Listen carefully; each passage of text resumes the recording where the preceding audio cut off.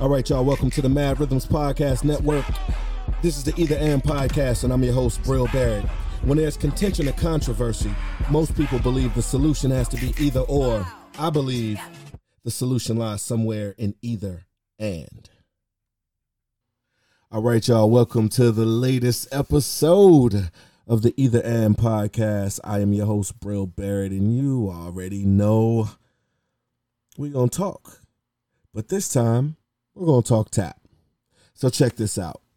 It's interesting how this conversation came about. I just finished my Grown and Sexy tap class. That's my adult beginner tap classes for adult beginners.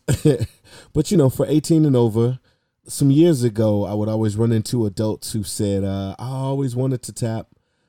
And then I would say, well, why didn't you? And they would say, well, either it's too late. You know, I wanted to when I was a child, but now that I'm an adult, I have to work a job, yada, yada, yada. Or I used to when I was young, and now I don't, know if it's possible to learn. Or because I don't want to be in a room full of 5-year-olds trying to learn beginner tap, because most beginner classes are targeted towards children. And so it's with those conversations in mind that I started years back. I called it You're Never Too Old to Start, because literally I was trying to let people know from the title of the class that it's never too late. You're never too old to start tap dancing. And then after it was that for years, then I retooled it into this thing called Grown and Sexy Tap. And I was like, because, it just sounds, it sounds good. And sometimes folks would be like, well, how grown and sexy, how sexy we gonna get? And I would always say, well, we're gonna dance to some sexy jazz. We're gonna dance to, But the reality was it was just about adults feeling comfortable enough in a space of their own to learn tap and being able to let their guard down. Because, by the time you're an adult, you've gotten good at things. And you've gotten good at things based on how long you've been studying those things. So usually picking up something new is not always so easy for adults. Because I know myself, when I try to learn something new, I want to be good at it immediately. And when I'm not, it's frustrating. So I only imagine that that's what adults who are coming into tap dance later in life must be feeling and or going through. So with that being said, that's a little brief history at the M.A.D.D Rhythms Tap Academy. Now we've been doing adult tap classes for many, many years. Some people really are serious and just are looking for that environment. And some people just, a couple of people have told me, like, exercise, I don't want to do regular exercise. Like, this is a fun way for me to exercise. And so, yeah, we have these classes, weekly classes, catered towards adults, especially adult beginners.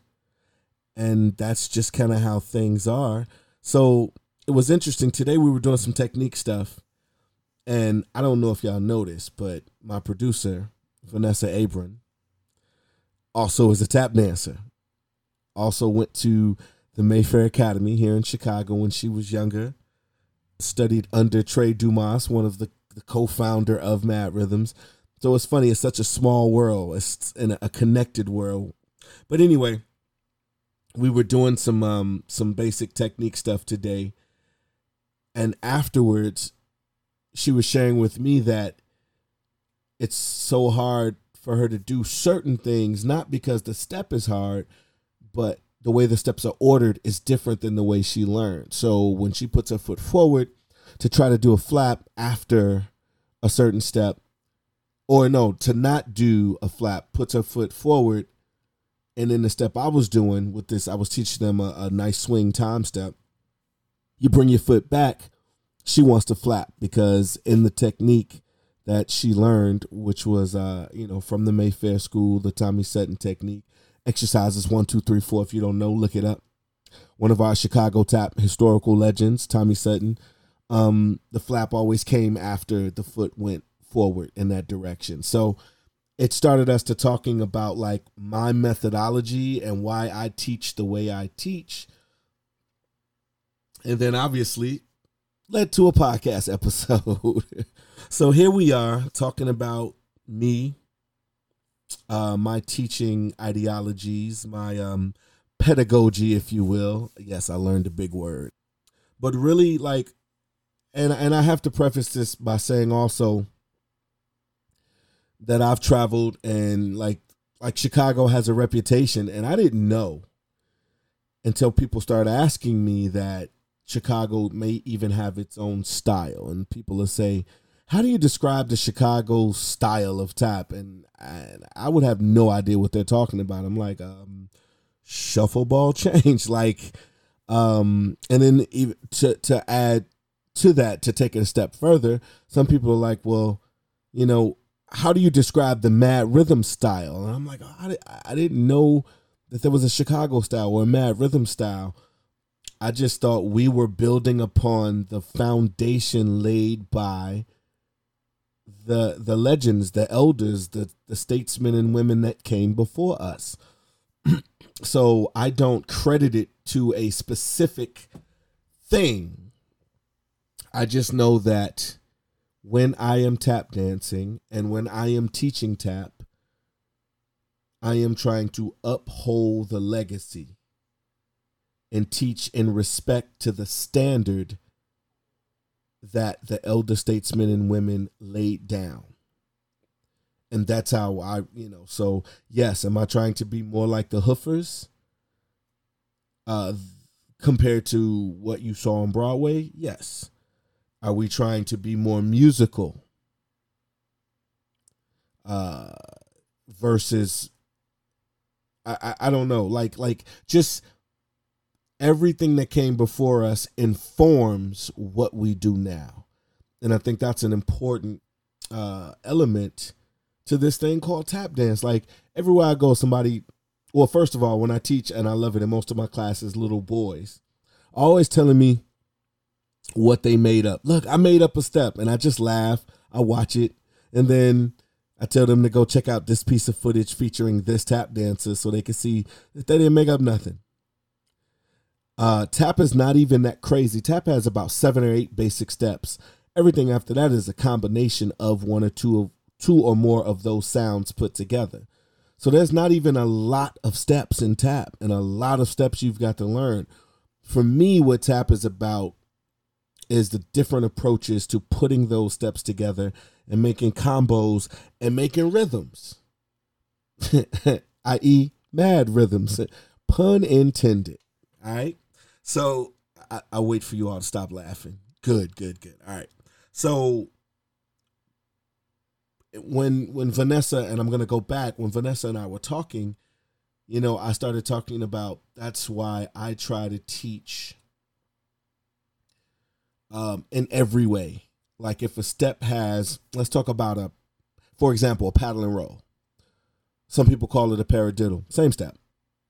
But most people either teach it with the heel drop as the one in the accent or the heel dig as the one in the accent.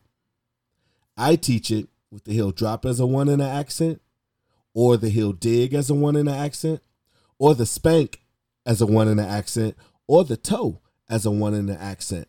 So I teach that all 4 sounds involved in a paddle and roll can be the one or can be the accent, because it doesn't even have to be the one. So you can do it in the order of heel, dig, spank, toe, heel, dig, spank, toe, or heel, dig, spank, toe, heel, dig, spank, toe, or heel, dig, spank, toe, heel, dig, spank, toe, or heel, dig, spank, toe, heel, dig, spank, toe. And that way, musically speaking, wherever you want to put that accent, you have the freedom to put it that way because you were trained that all of those steps are possibly accents to begin with.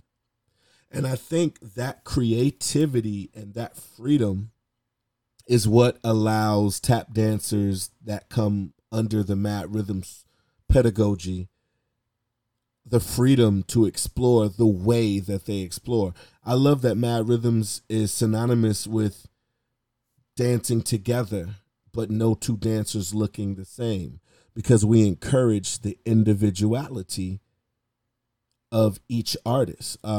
Like When I look at clips of Coles and Atkins, a class act. Well, Honey Coles and Charlie Atkins never looked exactly the same, but they were beautiful dancers together. The Nicholas brothers, they weren't always doing the exact same thing, but they were great together. The Hines brothers, they weren't always doing the exact same thing.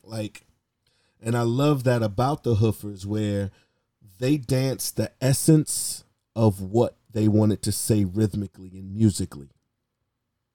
And I always tell people my teaching ideology is based on not only the good stuff I learned growing up, but also the things that I didn't learn or the bad stuff that I learned.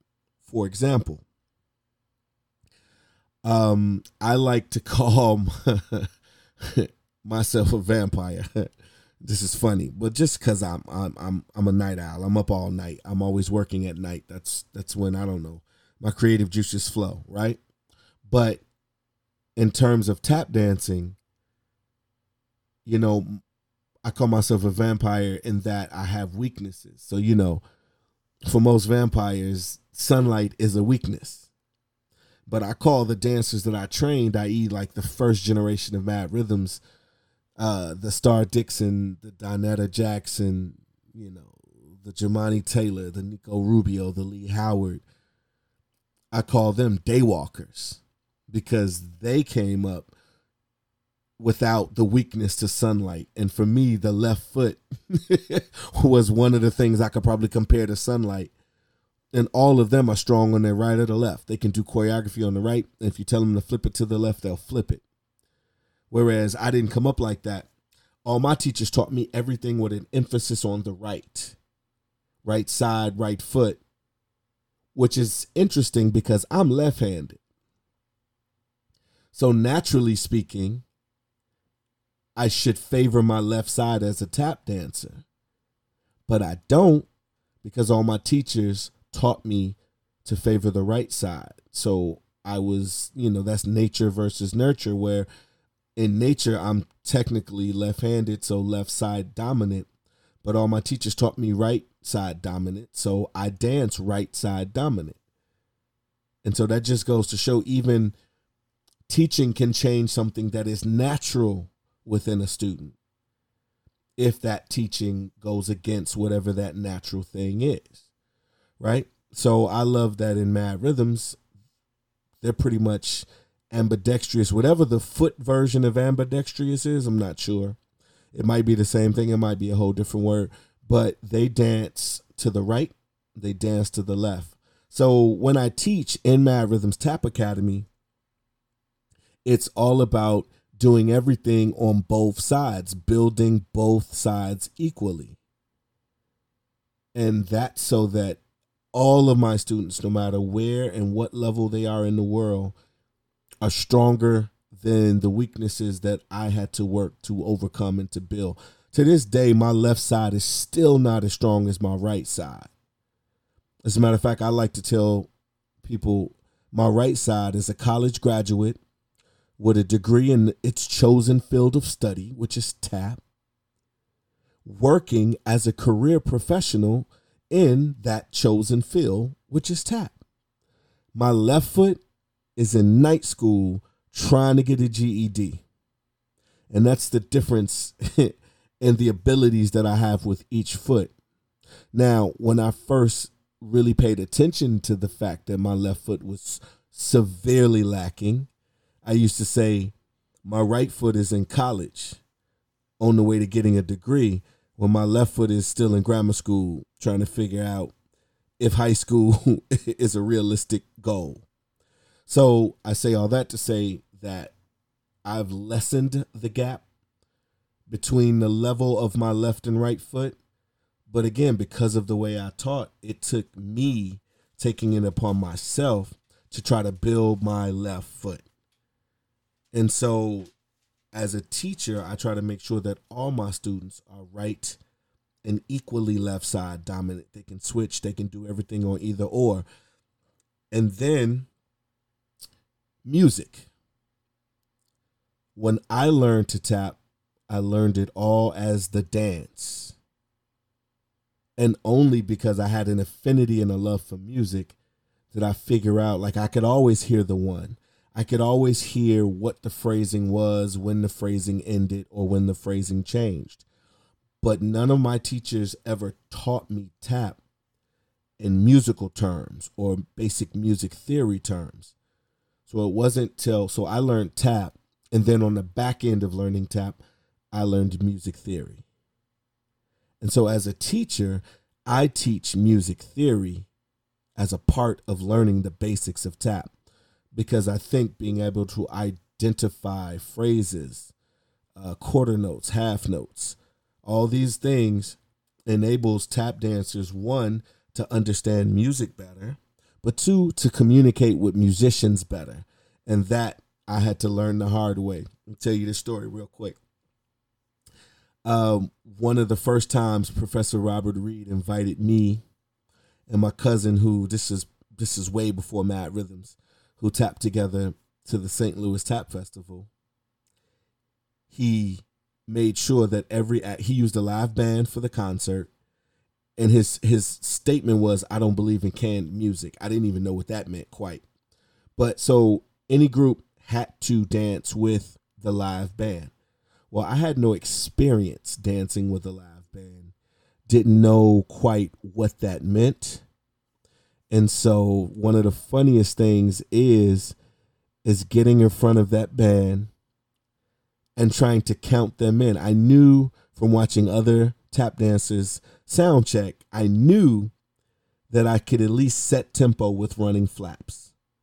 So I get out there in front of this band, and I'm going to command the stage. I'm going to show them and tell them what tempo that I want to dance at. And I go 5, 6, 7, 8. Nothing happens. And I think it's just because they didn't hear me. So I start running my flaps again. Patop, patop, patop, patop, patop, patop, patop, patop. 5, 6, 7, 8. And the band does nothing. So by the third time, I'm starting to question if this band is competent. Right? I am questioning the band's competence because I don't understand musical phrasing, and therefore notes and measures. If it's in 4/4 time, then you're counting 1, 2, 3, 4, 1, 2, 3, 4. So it took the band director, to tell me, well, we don't count in eighths because the music isn't in eighths. And so I got on-the-job experience of learning the musicality that goes along with tap, and even terminology and what it meant. So as soon as I said flap, flap, flap, flap, flap, flap, flap, flap, 1, 2, 3, 4, the band came right in on that tempo. And although it was embarrassing, I think it was the best way for me to learn very quickly the difference between the way a lot of dancers count and the way the musicians count. And I'm sure the musicians probably knew what I meant and could have came in after 5, 6, 7, 8, but they chose to teach me. And I'm forever grateful because I learned that lesson. But then learning how to arrange a tune, telling the band where you want the stop time or the 2-bar breaks to come in and out, tempo, setting tempo, being able to change the feel. Like we're swinging, this is a hard swing, let's put it in a Latin groove. Like all of that comes with knowing what a musician knows. And that comes from knowing basic music theory. So as tap dancers, we rely on that. Like I often tell the company and the students, the jazz we're dancing to, those are musicians performing it. And if we're musicians, we should be able to do whatever they do. And I think that's the theory behind Mad Rhythms in a nutshell, or the ideology is that we are musicians, we are artists, we are creatives. So we should be able to express ourselves rhythmically the same way any other artists, musicians, and creatives can express themselves. That's why I love the terminology, even tap dancers. Well, that's not the only reason, But one of the main reasons, tap dancers versus tappers. First of all, tap dancers sounds cooler. Tappers just sounds corny to me. But two, tap dancers is what the hoofers call themselves. When you read interviews or see them in interviews, and they often refer to themselves as tap dancers. So if I'm emulating them and wanting to be like them and wanting to uphold their standards, then I'm also going to refer to myself and those around me the same way. Tappers is the dance school's take on tap dancers, which doesn't mean it's not legit. However, I think what's a good way to say it? I think it ignores the hoofers' aesthetic in the history of the dance. So tap dancers, for historic reasons, connected to the legends, the masters, is the term we prefer. That's part of our ideology. Trying to be or live up to the standards that they set as tap dancers, but also because tap is twofold. Tap is what you hear, dance is what you see. Tap dance is an audio visual art form. So therefore, we are tap dancers because we are literally making the music that we are dancing to in real time. And you see it and you hear it, and it all connects to make what you enjoy from a tap dancer. So I know a lot of people ask me that, and so I wanted to put that out there, right? I also don't like a lot of, and I've been guilty of using it myself, so don't get me wrong, this is not me pointing the finger. I'm first pointing the finger at myself. But I remember when I was growing up, we called ourselves tap dancers. And then when Noise Funk came out, we called ourselves funk tap dancers because we wanted to associate our style with the way Savion Glover, I was about to say Save, but I realized you might not know who I'm talking about. So that's why you heard Savion Glover.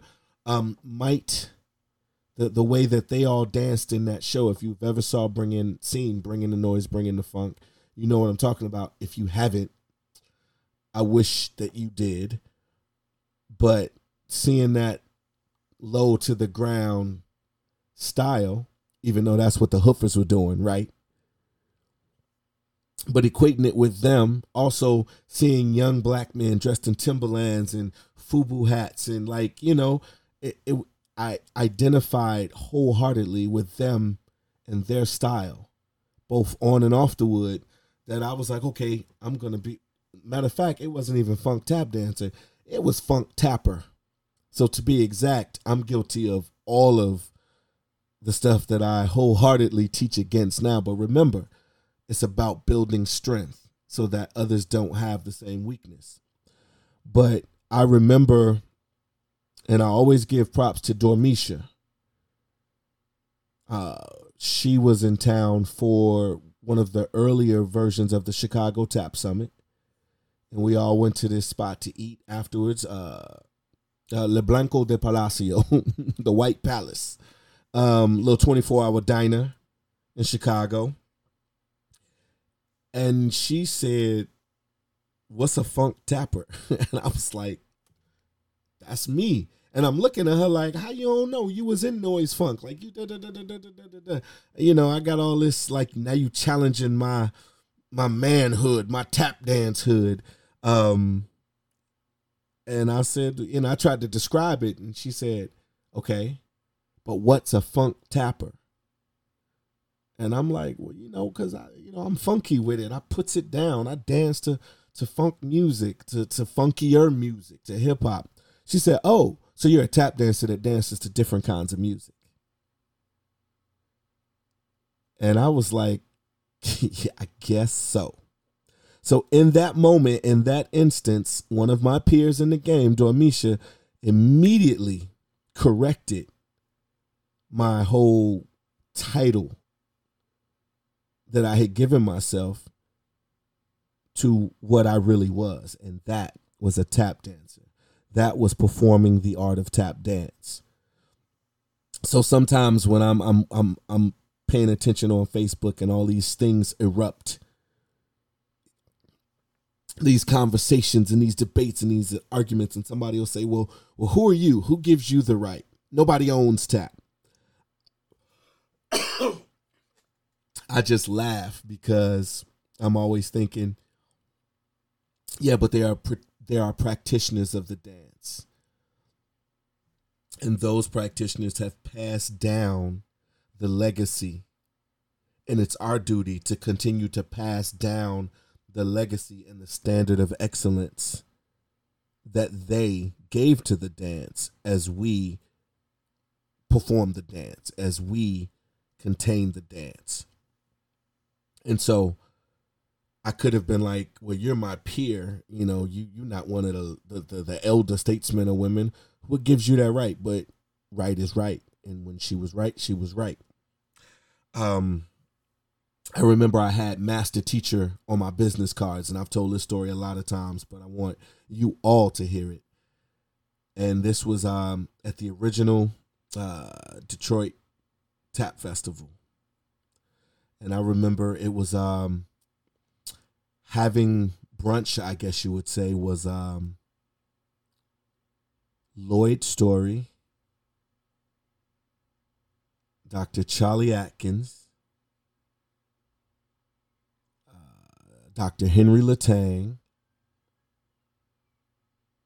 and maybe Prince Spencer. I got to go back and look at the picture that I took with all them, but they were all having breakfast, and I walked in, up and coming tap dancer, hungry, wanting to be like them, idolizing them, and I hand them my business card. And my business card used to say, this is the same business card that had Funk Tapper on it, mind you, also had Master Teacher.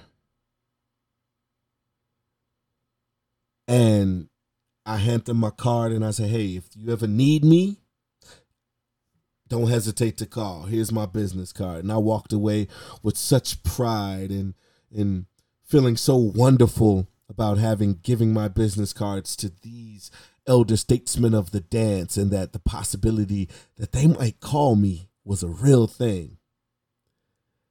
And Dr. Henry Latang, as I'm walking away, very loudly says, Master Teacher. And I stopped dead in my tracks. And I turned around and I said, yes, sir. And he said, Master Teacher. He repeated it. And now I'm knowing how bad this must sound in the presence of masters.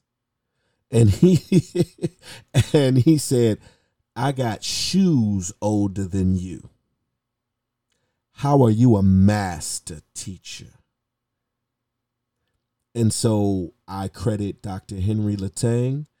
I immediately threw those cards away. First chance I got new business cards.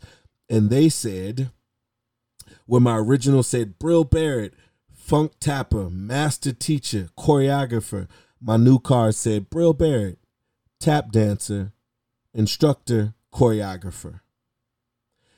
So I say all that and tell those two stories to talk about how the dance and members of the community, from the elders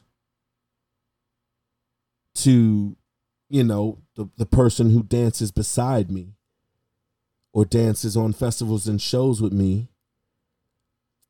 all schooled me to the game, to the dance, and how to better represent it. And I took all of that into starting M.A.D.D Rhythms, and that was 21 years ago. And I still didn't know what I was doing. I knew more at that time than I did maybe a year or two prior to that. But when I started M.A.D Rhythms, even that came out of wanting to do something for my community. But also I saw these kids everywhere I taught as an instructor that seemed to have fire, an extra little bit of for the dance. And so inviting them to jam with me, and that's M.A.D Rhythms is such an improvisational based tap dance company, even though choreography is not a problem. But improv is how we really connected me with those young boys back in the day, improv is how we had conversations. My sister Star being the first girl to join Mad Rhythms because she said, why I gotta be all boys? Improvisation were the conversations we had to sort through all of that. And so I believe that improvisation is crucial to teaching tap dance because it teaches you, not only do we as teachers have to teach more approaches to each individual step, but then you, if you take it home and dance to your favorite song, then now you're making tap your own from the beginning. If all you got are toes and heels and digs and slaps, you'll take those home and remix them and try them to different songs and music. One, you're practicing, so it's probably the best way to practice, but two, you're also making it your own. So you're immediately equating these steps with what you want to say and how you want to say it. And I think that is the crux of the ideology or the the pedagogy of Mad Rhythms and my approach to the dance is literally I'm copying what the legends did, what the hoofers of old did, and making the dance be an extension of your voice, not just steps that you copy, not just steps that you do, but statements that you make, emotions that you share, moods that you invite others to be a part of. Tap dance is so much more. For me, tap dance is my sanity. I can't even begin to tell you how I would have gotten through the pandemic that unfortunately we're still in, but without tap dance. I also refer to tap dance as my religion. And many of my Christian friends and family have said that's blasphemy. That's blasphemous. How dare? And I'm like, well, let me explain it. When I improvise, I don't know what I'm going to do. I just start dancing. So for me, I am most closely connected to spirit, connected to God, connected to Allah, connected to Jesus, connected to Obatala. I am most connected to spirit when I am improvising because I don't know where the steps are coming from. I can't explain it. If you ask me, I couldn't tell you. That's why I call tap my religion. It's my sanity. It's my religion. It's literally how I process the world we live in, both on and off the wood. It's my way of life. So therefore, it's important to me to the point that I make sure that I am respecting and representing it fully and teaching others to respect and represent it fully. Yeah, I know I just went on a long tangent and I hope y'all stay with me. But that's why, again, the terminology, rhythm tap, classical tap, jazz tap, hip hop, funk tap, Broadway tap, I don't like any of that. We're all tap dancers. And depending on what the situation calls for, we adapt our approach to fit that situation. What most people think of as Broadway tap is just being on your toes. I think any tap dancer can do that. What most people think of as funk tap or hip hop tap is just dropping your heels. I think any talented, skilled tap dancer can do that. And that's why it boils down to technique. Technique is what drives you. Technique is what creates your toolbox so that you can then pull those tools out as you decide how you want to approach the dance. And yes, I know I don't hear it a lot, but I still refer to tap as the dance, something holier than thou, even though all of us that practice it may not be holier than thou.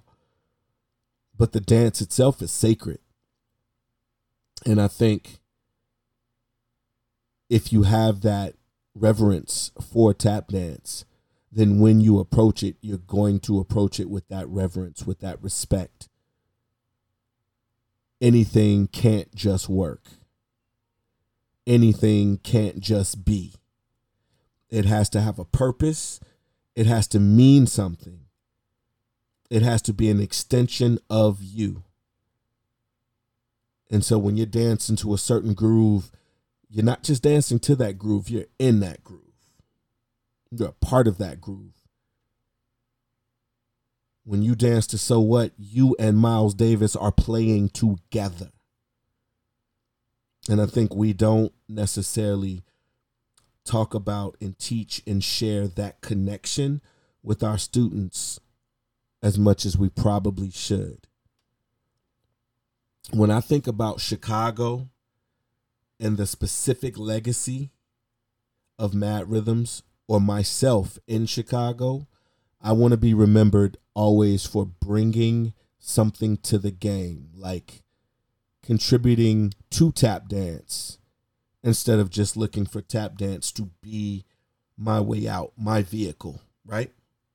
Think about this, the Whitman sisters, some of the most famous women in tap in Chicago, dancers, singers, producers, producing shows at a time when not many women were producing and definitely not black women. Well, the Whitman sisters were from Chicago, so I am upholding their legacy. The Bruce sisters. I remember the first time step I ever learned, Sadie and Mary Bruce. I learned the Sadie Bruce time step from Mr. Taps, one of my teachers. And I had no idea who Sadie Bruce was at the time. But then talking to Miss Foster, who was the director, now retired, of the Sammy Dyer School of Theater, which is one of the oldest black-owned institutions of dance in the country, named after another Chicago legend, Sammy Dyer. She talked about being raised in the Sadie Bruce School. And when Sadie Bruce couldn't do anything else with her, she sent her to Sammy Dyer. So I'm like, you see this beautiful legacy and this connection of what is tap and how Chicago has always worked together and connected with each other. Leon Collins, that's Aunt Diane, a.k.a. Diane Walker. That's her mentor, was her mentor, taught her, was a staple in the Boston tap scene, but came from Chicago. Dr. Jenny Lagan came from Chicago, the chocolate princess of Hollywood, like the only adult female partner of Bojangles, the only black woman to receive a multi-major motion picture contract in Hollywood, was from Chicago. I touched on Sammy Dyer. That's the school where I come from. That's one of the first schools I taught at, so I know I carry that legacy in my dance. Jimmy Payne, my instructor, Mr. Taps, and also one of our other Chicago great dancers, Reggio the Hoofer McLaughlin, studied under Jimmy Payne. Jimmy Payne Jr., his son, also represents Tap Now. Sarah Payne, they represent Tap Now. Chicago. Tommy Sutton, the Mayfair Academy. It's so funny. I always thought, like when I would hear people talk about Mayfair and Sammy Dyer, that there was a rivalry going on until Miss Foster told me that Tommy would bring kids to the Sammy Dyer show. And Sammy Dyer would take kids to the Mayfair show. So I'm like, this is the history. Cook and Brown, vaudeville duo of the greatest, highest honor. Ernest Brownie Brown, Charles Cookie Cook, Chicago legends. So when I'm dancing, I am representing every single one of them in my dance.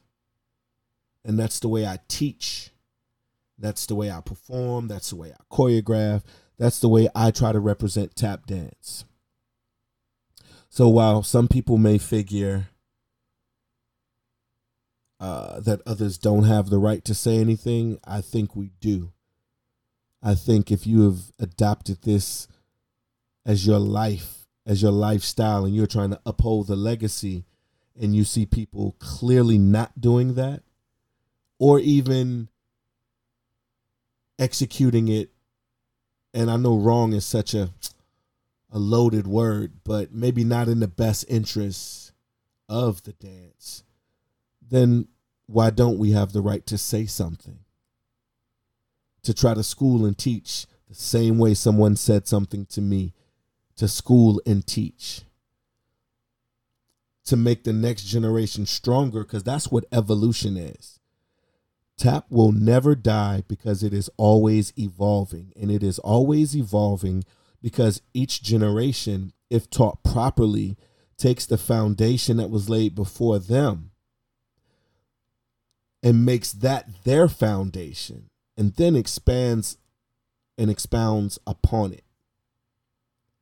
And that's how we keep this art form alive. I'm never worried about tap dying. I do realize that when I was coming up, you could count the professional tap dancers of the generation above me on one hand and still have fingers available.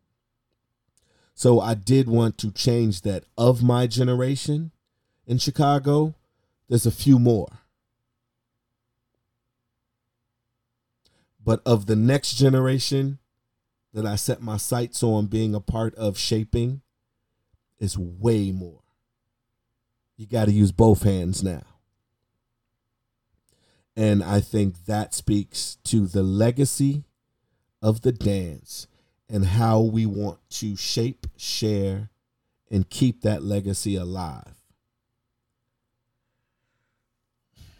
You can't create something that's already been created, but you can evolve something by adding to the foundation from which it was created upon.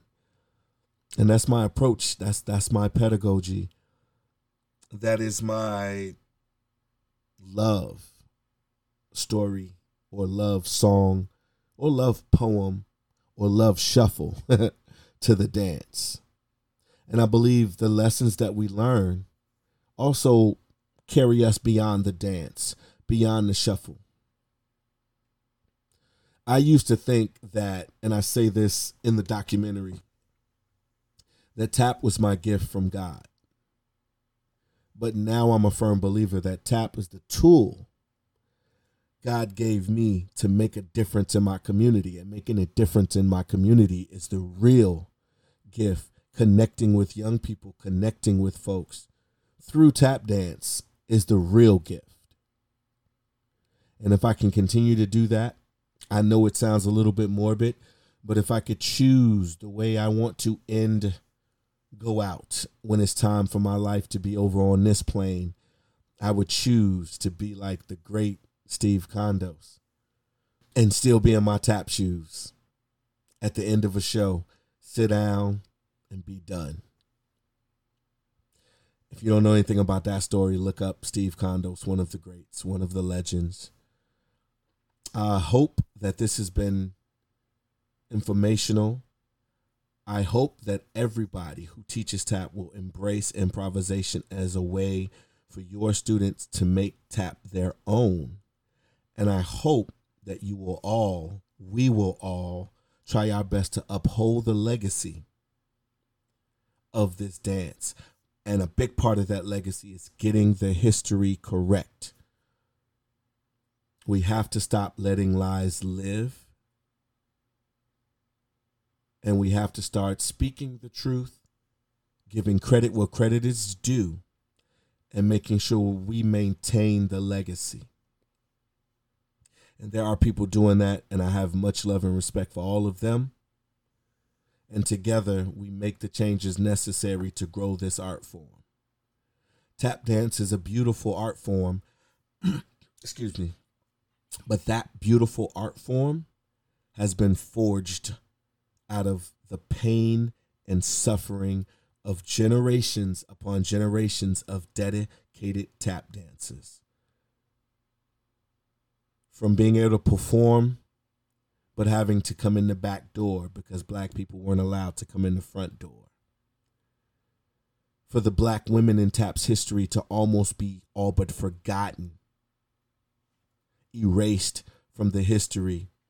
These are the things we have to correct. And these are the things that I think together we will correct. So as we do in all my top classes, this podcast is no exception. On the count of 3, respect the dance. 1, 2, 3. Respect the dance. Thank you all. Peace.